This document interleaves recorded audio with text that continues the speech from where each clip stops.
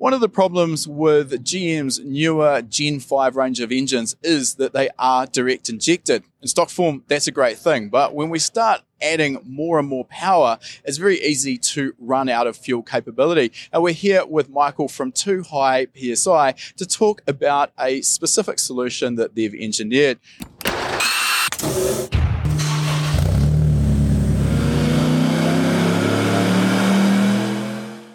Welcome to High Performance Academy's Tuned In Field Report podcast series. In these special midweek episodes, we look back through our archives to find the best conversations we've had through years worth of attending the best automotive events across the globe. We've pulled the audio from these tech-filled interviews with some of the industry's most well-known figures and presented it in podcast format for you to enjoy as a quick hit of insider knowledge. Now, Michael, before we talk about your solution, let's just talk a little bit more about why that direct injection can be problematic. Where do the limits lie? Well, basically you have a system which has got injectors in it at one size.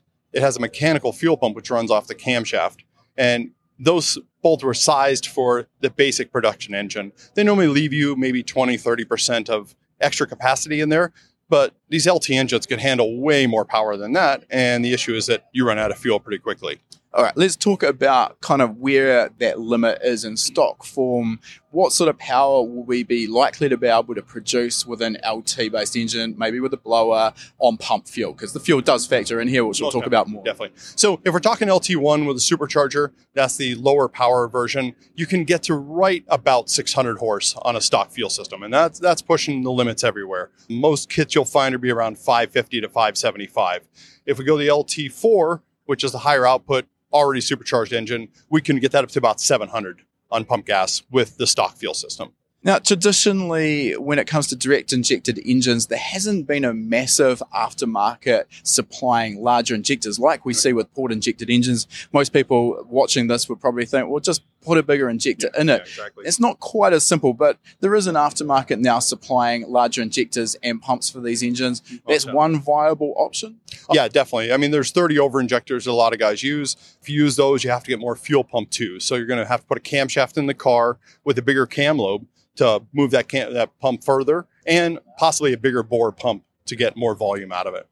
All right, let's come back and talk about your specific solution and what does that involve? Okay, well, our system is basically a hybrid fuel system. We've taken the DI system and added port injection to it as well. So we continue to use all the capacity, all the benefits of the DI system. You get your in-cylinder cooling, detonation prevention from that, and then we add the homogeneous charge of a port injector under high loads to supplement that, to make sure you can keep going.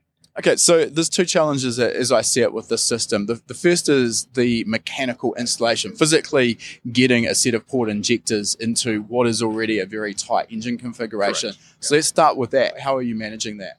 Okay, so we do basically for most supercharged and for naturally aspirated or turbo applications, we have a set of port plates. So most intake manifolds or superchargers for LT engines don't have any way to put port injectors in. So we have a port plate, which if we want to see it, basically sandwiches between the supercharger and the cylinder head, and it holds the port injector.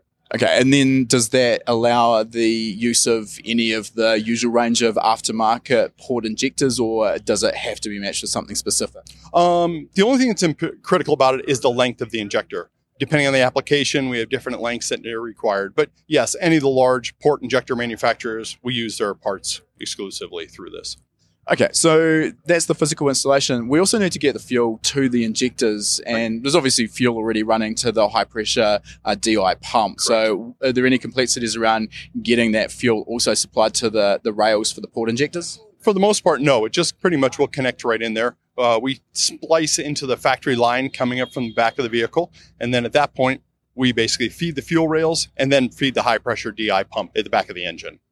Okay, so that covers the physical installation, getting the fuel to the injectors, but then we've got the control element, which is absolutely just as important. Obviously, that factory engine management system there is designed and expecting to run the factory direct injectors. So how are you then adding the fuel through the port injectors as well? Okay, so once the injector's installed, we have fuel to them for the port injectors. We have a controller, which we call a Reflex Plus. It's a relatively nice, simple port controller. It does have a lot of capabilities, but initially we're only using it for injecting the fuel.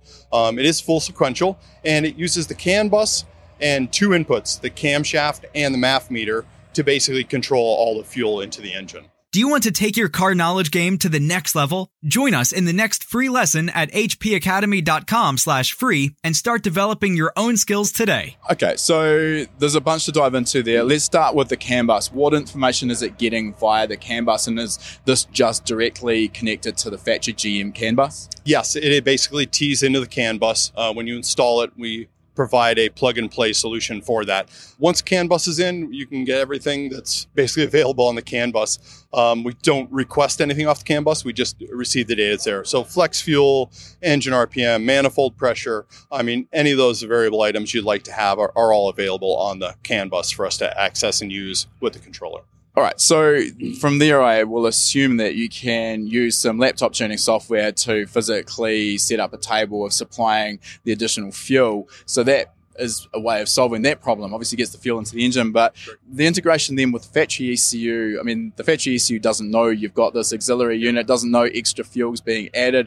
Now, on face value, I could imagine there being some complexities around there. So can you tell us how you deal with that? Sure. Well, to begin with, we run completely off the MAF meter, same way the E92 GM computer runs. We also use all the same strategies that they have in there. So our controller has a MAF curve in it. It has a power enrichment in it. It has an injector size, of course, for the size you're running, air fuel tables based off of your alcohol content. All that's the same as E92. You basically have a duplicate in this. And then we have a calculator, which is an Excel spreadsheet you could download from our website. And it basically takes the input data from the E92, and then you just tell it how much port you'd like to run. Say, for example, 30%. Put that in there. It will give you new curves for the E92 and new curve for the Tuner Pro. You can copy and paste those right into the two devices, fire it up, and you're probably going to be very close for what you need, and you can tune from there. Okay, so just to back that off a little bit, you use the term MAF there, so mass airflow sensor. So yes. That, as its name implies, tells the factory ECU, and in this case also your auxiliary module, what the massive air entering the engine is. Exactly. Obviously, we need to know that in order to know what massive fuel to deliver to get a specific air fuel ratio. So nothing too crazy going on there. I'm assuming what you're actually doing then is kind of cheating the MAF curve back inside of the factory ECU past the point where you're introducing port injection. Is that correct? Correct. That's right. So we'll reduce the amount by whatever percentage we put in there, say 30%. We'll reduce the MAF curve. The calculator will do that. So that does what, if it's an automatic transmission car, you're going to have additional complications there that you'll have to work a little bit with some of your torque management to get that back up to where it needs to be for what you removed from the MAF curve. But other than that, in small instances, it's not very difficult. When you get to high volumes, like 60% port, then you'll have a little work to do. Your homework will become important. So again, just to back that up a little bit there, so that calculator is really taking all of the heavy lifting out as far as the tuner is concerned. It's giving you a new curve to put into the factory engine management system.